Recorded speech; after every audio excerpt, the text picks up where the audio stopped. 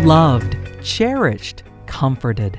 Welcome to the podcast ministry of Our Resolute Hope, where you will find grace, not just a concept or a doctrine of grace, but a person whose name is Jesus, a person who brings hope, a determined, resolute hope that can sustain you and empower you to live courageously in this fallen world. Join us now as we learn more about Jesus, our Savior, our Lord, and our life. Hello again, friends, and welcome to this episode of the Our Resolute Hope podcast. One more time, this is John Russin. I'm here with my sidekick, faithful companion, Frank Friedman, and we're here to talk about the stories that Father builds in our life and the power that those stories can have for us and for those around us. And we're here today with a guest, a new friend of ours, at least a new friend of mine, Mr. Nico LaHood. And Frank, I'm going to turn it over to you to introduce Nico. You've known him a lot longer than I have. Thank you, John. Nico, I think we met about 10, 11 years ago. At least that long, right? At least that long. That seems a lot longer. Right. In a friend of ours' house. And I guess, John, the way that I would describe Nico is in the Gospel of John, Jesus found a guy named Nathaniel. And Jesus said of him, behold, it's kind of a wake up. Look at this. This is not the norm. A man in whom is no guile. And that kind of means this is a man that you don't have to ask what he's thinking. What you see is what you get. Honest, straightforward. And that was the way I found Nico to be. And it's the kind of guy that I relate to very well because I don't have time for the gamesmanship of humanity. And so Nico and I connected. We've been connected ever since. Yes. He's got a new ministry that he's launched, a podcast himself. I'll let him tell you about that and introduce himself to you. So Nico, why don't you say hello, Nico? Thank you, Frank. John, thank you for having me on. It's an honor. I mean, Romans 13 says to give honor to whom honor is due. And Frank, I'm a huge fan of Friedman. And I talk about him often. I do anywhere from prison ministry to a men's Bible study to a number of podcasts. And I've served in public office. And there's always a Frank Friedman story in some of the discussions I connect with. My own journey is kind of wonky and wacky, but for the grace of God, would I even be here talking to you guys, which is what most of our testimonies predicated off of.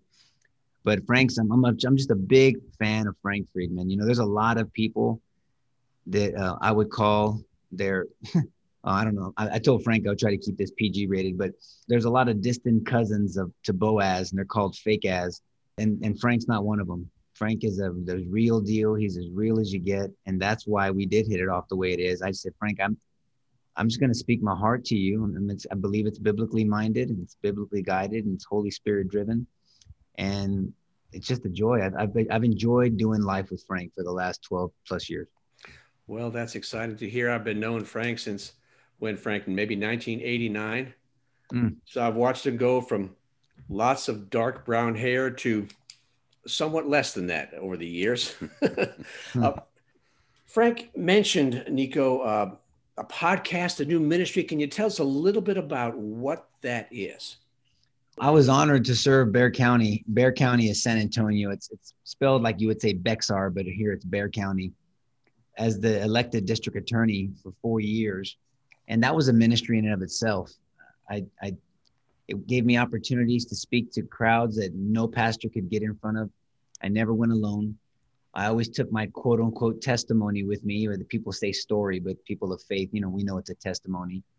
And it's a testimony of, triumph over tragedy and challenges. And we can talk about the tragedy that happened in my life years ago. And so when I was called out of that ministry and that service as a public servant, I went back into private practice as a criminal defense lawyer. And I've been facilitating a Bible study for the Lord for 12 years now, men's Bible study every week. I think I've missed maybe 4 times in 12 years. when I was in office or not in office, it didn't matter. And that's still going on today. But aside from the men's Bible study, we started a podcast. May will be 2 years. It's called R-Rated Christianity. I'm sure that'll get your religious listeners' attention. And the R stands for real and raw, because we have real conversations about real issues that the church doesn't want to deal with, but we deal with it because we're called to. Raw, we do it in a very authentic way, a real and just a genuine way. Kind of, I always say a Matthew 23 way, when Jesus is talking very raw to the Pharisees and 7 woes to the Pharisees. But hopefully it leads you to a redemptive relationship with a first century Jew named Jesus. And so that's what the R-rated stands for, real, raw, leading us to a redemptive relationship with Christ. Well, that's exciting to hear. I will check that out, and our listeners, please do that as well.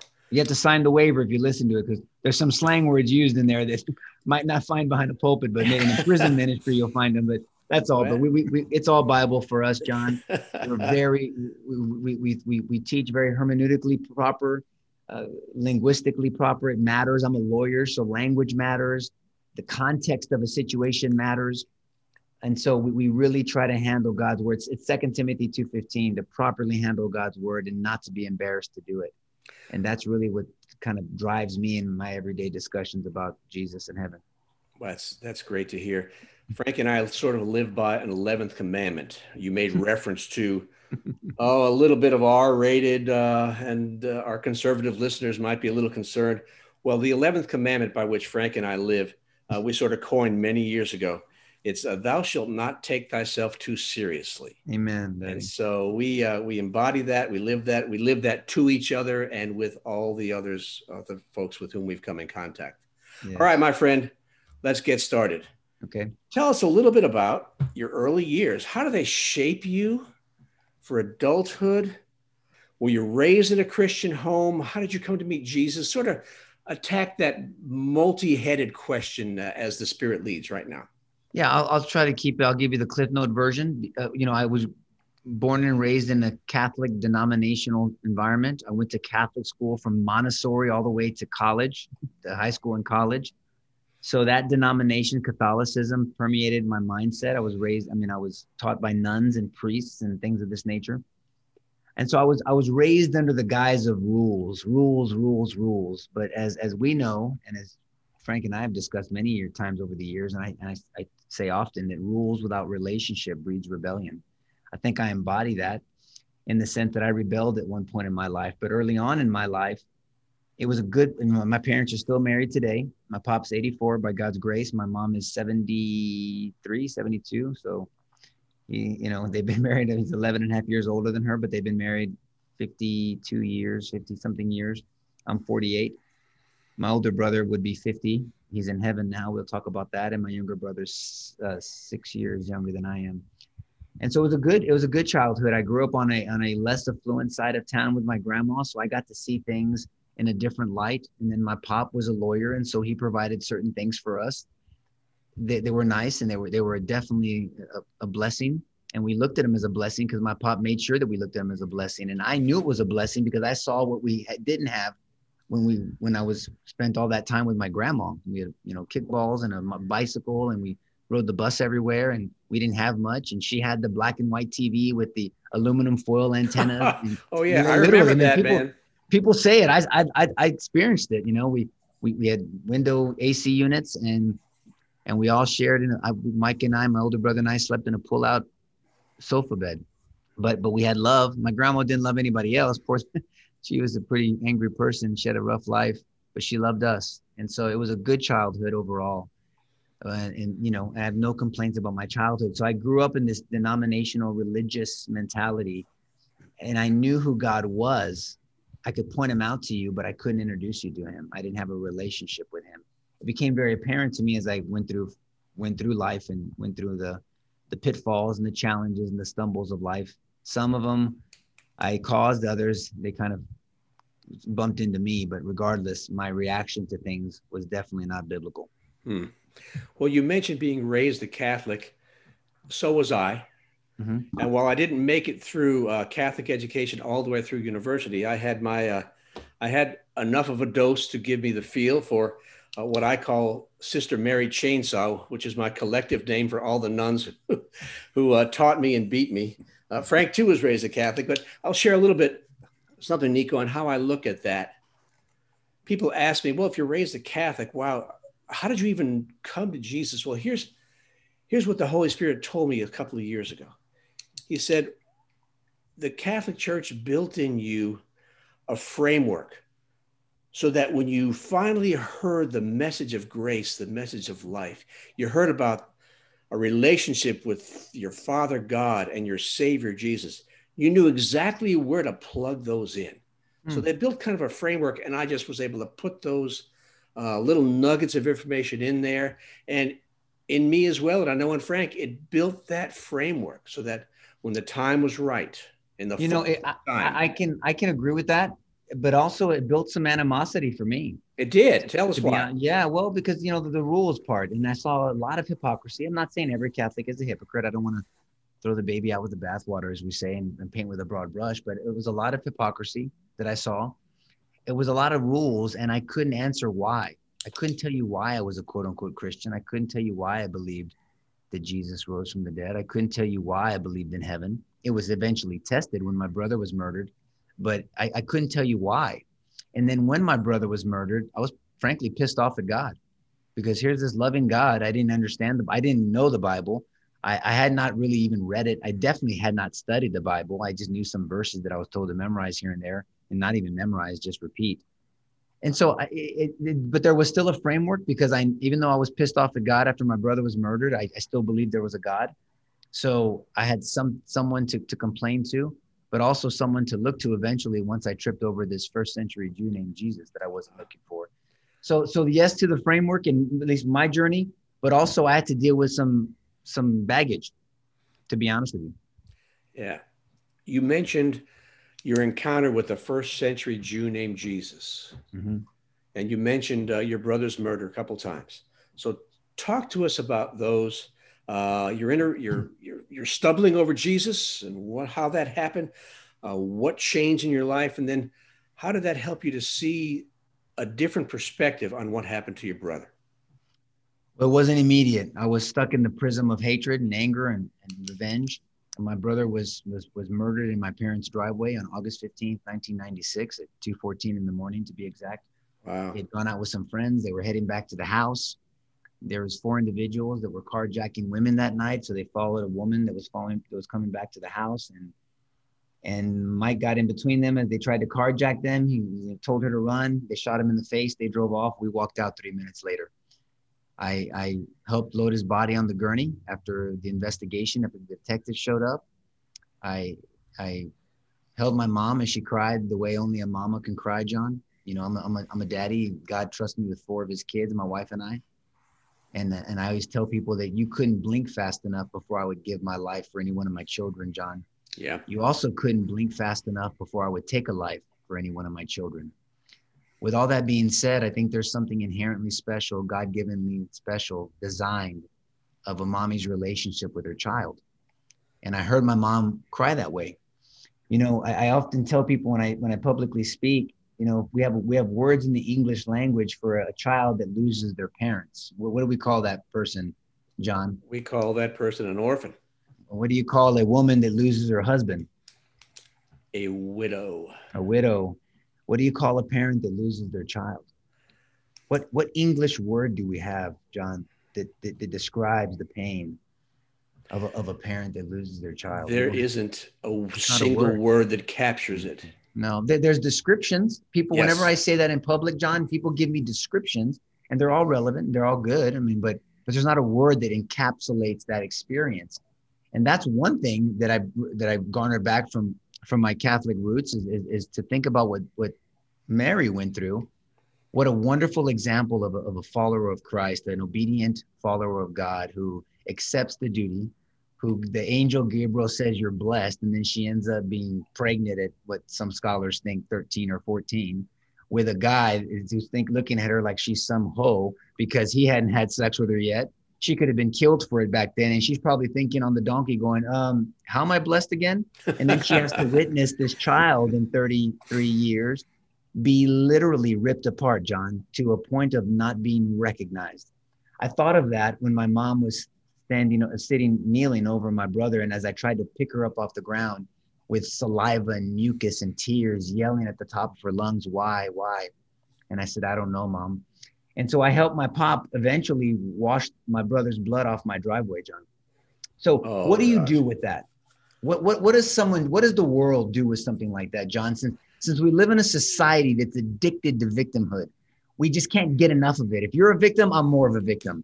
And if I'm not a victim, I'm going to drop a rock on my foot so I can hurt myself and be a victim. And then I can, tweet about it or something, or put it on my Facebook.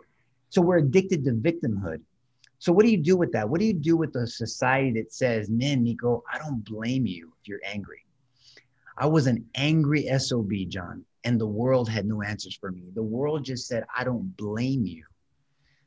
Well, as we know, and I didn't know at the time, Proverbs 23:7 says, as a man thinks in his heart, so he is, right? So you will never live beyond what you believe. Well, I believed I was a victim. I believed that I was what I was, because 2 years prior to that, sorry, I fast forwarded, that I was arrested for selling drugs. There's another little piece to the story. So I have all these labels. What do you do with that? You're a drug dealer, criminal. Now you're a victim. I guess I am. So that's not what heaven says about us. That's not what our Creator says about us. It's not what our Savior says about us. And so I was in that battle, that dichotomy, that royal rumble between, I don't blame you, live in your victimhood, live in your anger, live in your unforgiveness, live in your revenge. And then they have this heavenly encounter where it says, bless those that curse you, forgive, not when you feel like it, forgive. And you're more than a conqueror and you can accomplish anything. And then you have all these examples of wonderful people that went through some horrific experiences. What do you do with that? Well, that was a struggle for me. And when I said earlier that I tripped over Jesus because I wasn't looking for him, I wasn't. I just got fed up with doing life on my own terms. And I tapped out, brother. I tapped out and I said I'd give God a chance. And so I did. So I did have that framework that you mentioned earlier from the Catholic denomination. I didn't have any understanding. I could not properly handle his word. I could not be prepared, as 1 Peter 3:15 tells us, to tell people why we have the hope that we have. I didn't even have any hope at the time, but I was hungry for something because I knew that my way sucked. So that's when I started doing an evidence dive investigation into those 66 books and to the idea of a God that is insanely in love with me that I didn't know at the time. So you turn to God. Could I interject, yeah, go ahead, John, Frank. for just a second? Nico, in your journey, and again, I think this is one of the reasons we connected so well, is that, I didn't have my brother murdered, but I had a very abusive dad who I almost killed. And then he broke in that turmoil, turned and became a best friend, and then yanked from me through death. And we have that framework as Catholics. We know there is a God, but we don't have a relationship with him. And so we're living in a world that we were never designed for. We were designed for the Garden of Eden. And so we have to react to that world as best we can to survive, to protect our hearts, to the one that I pointed to, Nico, in my own journey was those two contemporary theologians, Simon and Garfunkel. You remember them? Yes. They wrote a song called I Am a Rock, I Am an Island. And the basic words are safe within my room, tucked within the womb. I touch no one touches me. I am a rock, I am an island. And a rock feels no pain, and an island never cried. And that was part of my journey, is that I ceased to be a human being as best as I could to try to protect myself, and became angry because it protected myself. And to find out that we were functioning in a way God never designed us to. We were designed for love, designed for relationship. But I was kind of afraid of love. It's kind of like that old adage, the dog chasing the car. What's he going to do if he ever catches the car? Brother, you're so That's spot on. kind of what I was with love. It was like I wanted love, but I was afraid of it and didn't know what I'd do with it if I caught it. And so that caused you to be defensive. And my porcupines, Frank, and you've heard me say this to you before in our private talks, was my anger. Yep. I didn't realize it, but you can't give what you don't have. If you ask me for $20, but I only have 10, I can't give you $20. I can only give you 10. I didn't know at the time it was Matthew 22, 36 and 37. You love the Lord your God with your heart, mind, soul, strength, everything. Then what? Love your neighbor as yourself. Well, shit. Oh, sorry. Shoot. What if you don't love yourself? Sorry. I thought I was on R-rated. Yeah. What if you don't love yourself? So if I didn't have love for myself and forgiveness for myself, if I didn't have God's agape definition of love, I didn't understand the other three definitions, storge and phileo, and I understood, and eros and all that. And I understand the distinctions between them. But I didn't understand an unconditional love. I had no concept. I saw the pain of an unconditional love of my parents when my brother was taken from us. And so I was in this royal rumble, literally strapped in a prison. And I got to a point, Frank, where for me, I was in the district court. I was in 290th. This is not the moment because I know everyone asks you, Nico, when did it happen? When did you become so? To me, and I'm not comparing myself to LeBron James or Michael Jordan. Please hear me. I'm just saying, if you asked Michael Jordan when he got good at basketball, you think he could tell you? You think he'd say, February 8th at 4:09 p.m. in 2000 and whatever, 19, whatever? No, of course not. It just kind of happened. For me, I don't know. I'll tell you one of the events that made me realize that I needed to do something else. I was in the 290th District Court. I was representing an individual that in Texas was labeled and was indicted as a habitual. That means he has 2 prior trips to prison because he's facing a 3rd felony. The minimum he could serve is 25 years to life. So if they gave him the minimum, it would be 25 years. That sucks, right? And so he comes to me and says, Mr. LaHood, if you can get me 15 years, I'd be pleased with that. Perspective, huh? 15 years to somebody else is like, no way. And to this guy, it was like, I'll take it. It's satisfactory. Well, as I got to know him and represent him, I saw that his daddy was in prison and had been for a long time. I saw and heard and learned that his son was on the way to prison. And here's this guy where he's at. It hit me like a ton of bricks. Your children will follow your example long before they follow your advice. And I said, what do I have? Matthew 22:36 didn't know was that. What do I have to give to my kids? Oh, I would have been a decent daddy. I think a decent daddy. I would not have been a biblical daddy. I definitely would not have been the what they call me, Papi, the daddy that I am today. But I was hungry because I was in love with my children, Frank and John, and I didn't even know their names yet. I wasn't even married. I couldn't get married because I couldn't give myself to somebody to what we're talking about earlier. And I realized that there was something deeper that I needed to explore. I thought of my grandpa on my mom's side who had passed away in jail. He had an issue in the substance dependency issue with alcohol.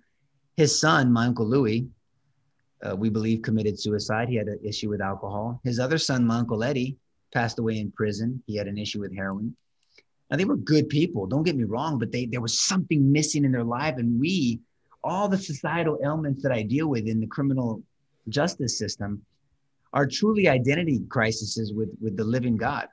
They're all symptoms: violence, promiscuity, arrogance, people pleasing, and people pleasing is a problem, by the way.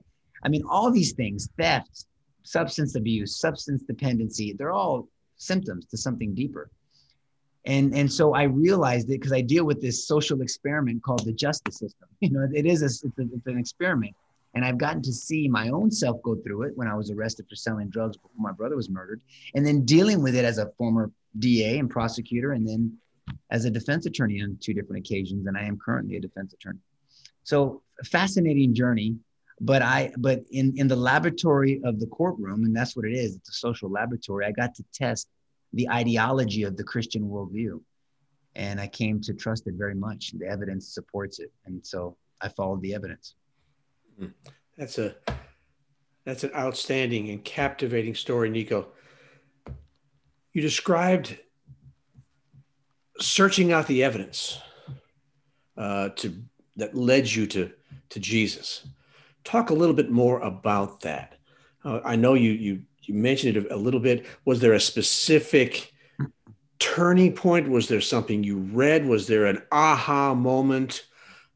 When did it finally begin to click to you that what you needed and what all your family had needed for years and your friends had needed was just a Jew named Jesus? I wasn't kingdom minded, John. And so I remember sitting near my brother's body before I helped load his body on the gurney. All his blood was still there on the driveway because my parents have a slanted driveway. And I remember thinking to myself, where's Mike? I mean, he's not here. This is his body and it's already starting to stiffen up.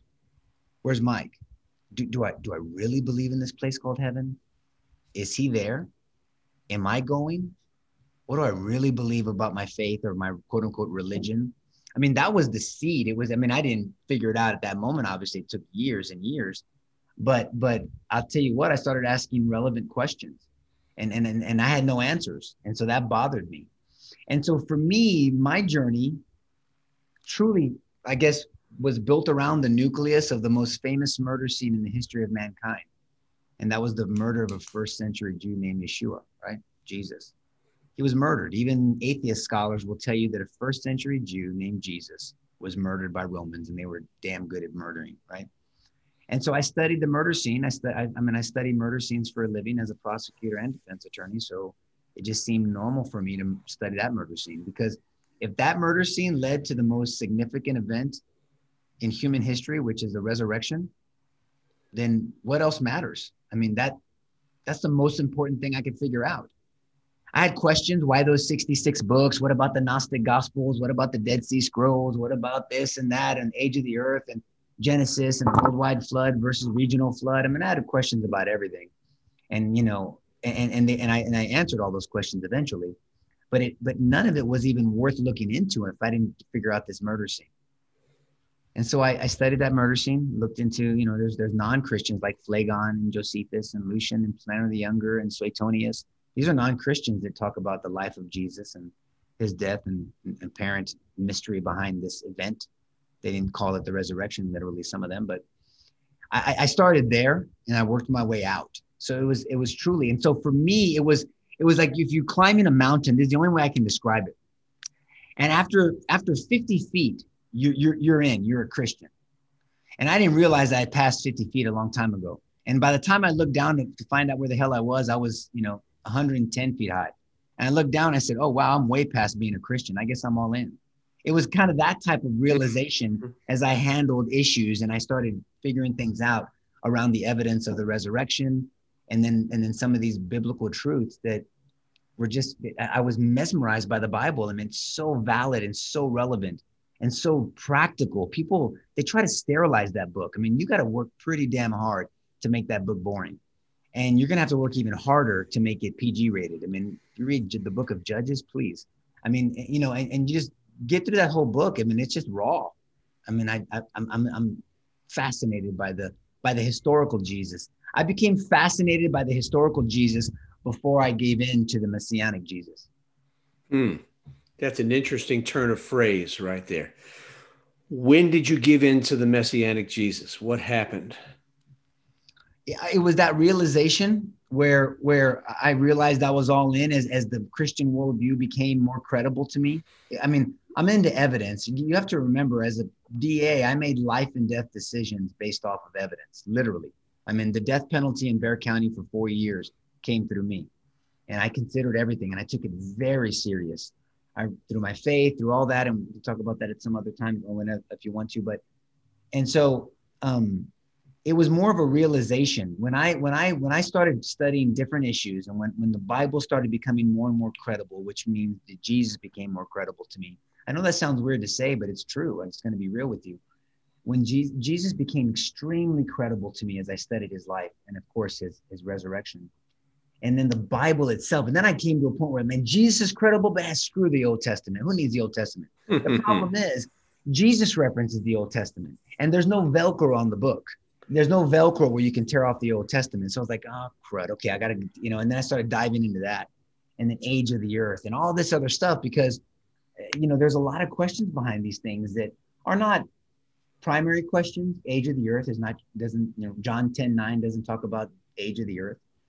But it's a credibility issue when you're advocating for Jesus and for people, for souls, for me as a little. Oh yeah. Yes, it And is. so I looked at all these things, and it was this oh shoot moment, except it's another word I use, and it's IT at the end. We call it revelation in the Christian, when we speak Christianese.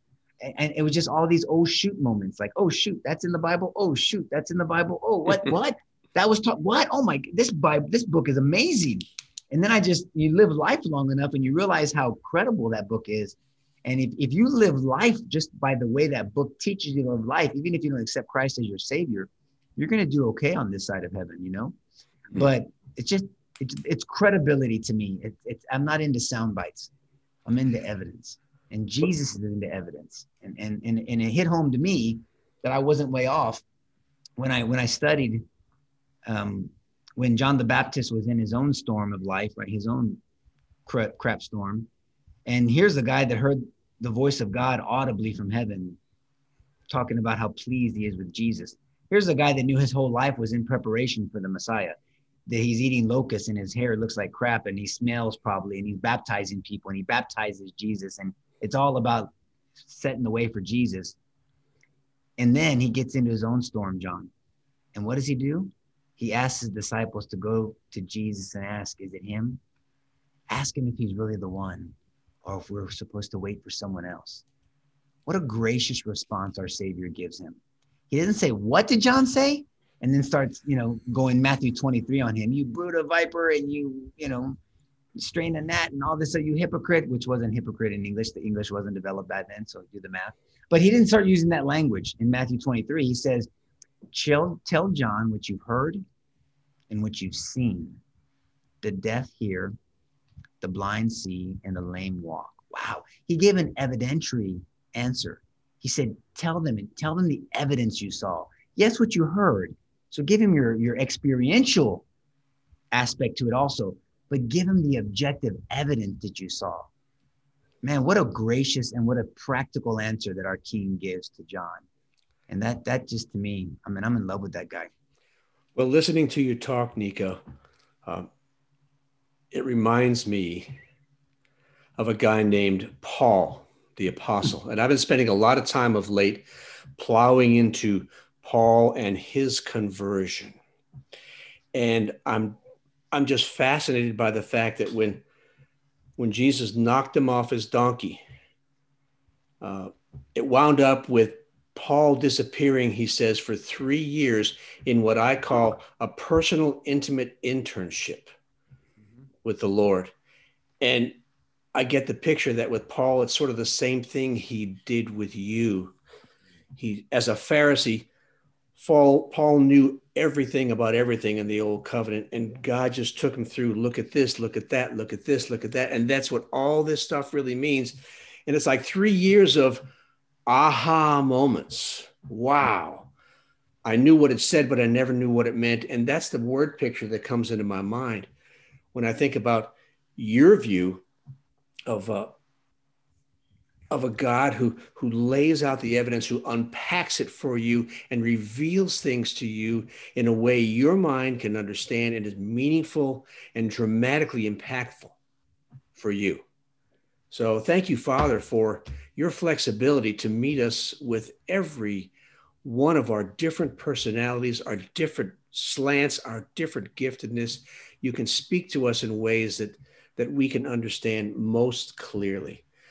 Wow. Thanks, Nico. That's a powerful story. It's just, I always ask when I talk to audiences. I just spoke at a men's conference last Friday, and I challenged them. I said, look, guys, I'm not a kumbaya Christian. I'm raw. Some people might think I'm inappropriate. I pray for wisdom. I pray the spirit of Ephesians 4:29 over me, depending on my audience, based off what they need. And so when I'm doing prison ministry, it's different than when I'm behind a pulpit. Obviously, God is so practical. He tells us to consider the audience, not what you want to do and all your little hang-ups. It's what the audience needs, as long as you're keeping clear and true to my word. And I ask audiences 2 questions, and maybe this audience should answer these 2 questions as well. Why are you a Christian? And I just pause and let them think. And you'd be surprised at the answers. And if because your parents are is not a good answer, because that's what the Mormon and the Islamic person and the Hindu and the Buddhist and the Taoist probably say. Why are you a Christian? And then number two, what does that mean? It's got to mean something. You know, we're claiming something supernatural, John. We're claiming that this Holy Spirit, part of the triune Godhead, comes and indwells inside of us. What the hell does that mean? What does that look like? When Jesus says, you know, you judge a tree by its fruit. Faith without works is dead. We mean works. What works? Works? I got to do works to be saved? No, but your works will reflect the fact that you've been saved. We have it all backwards, or the religious people do at least. And so it's this deep understanding. And I got to answer the why. You know, why are you a Christian and what does that mean? And I'm telling you guys that those two questions jack people up, and it really challenges them to really dig deep in their relationship. Because if you can't give me the elevator speech, and because being in politics maybe has screwed me up, but you know, of what you're trying to advocate for, which is what politics truly only means. When you look at the Greek word politica, I mean, just advocate for the affairs of the city. What are you politicking for? We're all called to be politicians in Matthew 28:19, the Great Commission. Go to all nations, right? Make disciples of all men. How do you do that without politicking for something? And here's the part that nobody likes to hear. Teaching them to obey all that I've commanded. That means you might offend somebody. Uh-oh. You might be called a name on Twitter. Oops. You might be called an obe behind whatever they want to put an obe behind, even though nobody's called a Christian phobe or a Jesus phobe or anything like that, but it's always the other way around. And then, you know, we get castrated as Christians and we take on this punching bag mentality. Well, the punching bag doesn't hit back. And so we take the punches and we get knocked around and we don't defend Jesus. And I think to myself, man, is that what he wants from us? Does he really want us to be punching bags? Or in Texas and San Antonio, there's a concept of a piñata. It's a paper mache type thing. I don't know if you know what it is, where you hit it. Okay. And then the candy comes out of it. It's usually for festivals and fiestas and birthdays. We have this piñata mentality in the Christian worldview. And I think I think it saddens our daddy. I think it saddens our daddy. And I'm not going to be that guy. I'm going to boldly stand for my king because he boldly stood, or I should say he boldly hung for me. He boldly hung for us. And I'm going to boldly stand for him. Nico, your words are challenging. And I'm looking at the clock and my goodness, time is really flying. Would you come back? I'd be honored next Daddy, time to have me. Oh, bless you. Yes, we will be happy to have you. Frank, I assume you agree with that? Absolutely. I would kind of like to unpack the personal ramifications of finding Christ. You know, how did it affect your family, your marriage, your job? Yep. And how did it supremely affect, Nico, and, you know, I'm going to meddle, your thought towards the guy that took your brother's life? Great. All those are fair game, brother. You can ask me whatever you want. Okay. Well, listeners, you've heard the teaser for the next episode. So any last comments, Nico, Frank, before we sign off until next time? No, I'm just honored. I love this conversation. I pray that it finds ears to hear, a heart to receive, a mind to question, not question God, but to question themselves on where they're at with their commitment with God.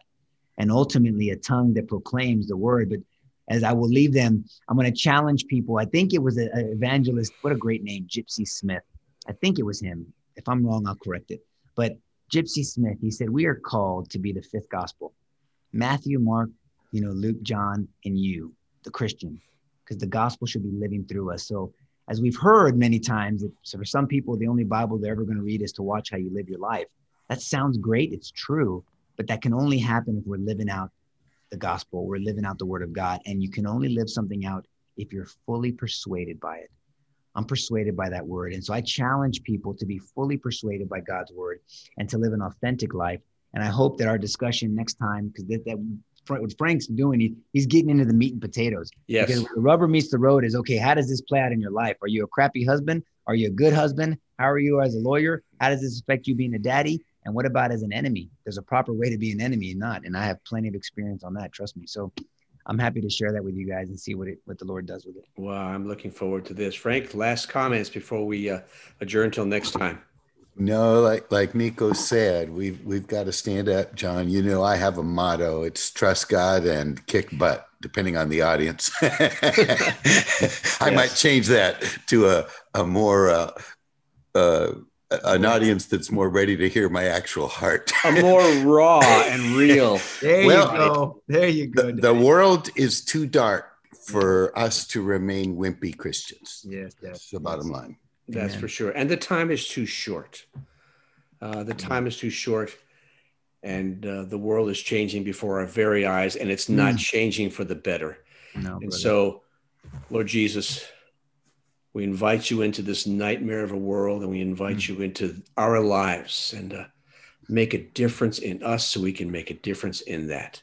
Thanks, friends, for joining us on today's episode of the Our Resolute Hope podcast. We're really thankful to Nico for showing up today and sharing the first installment of his story.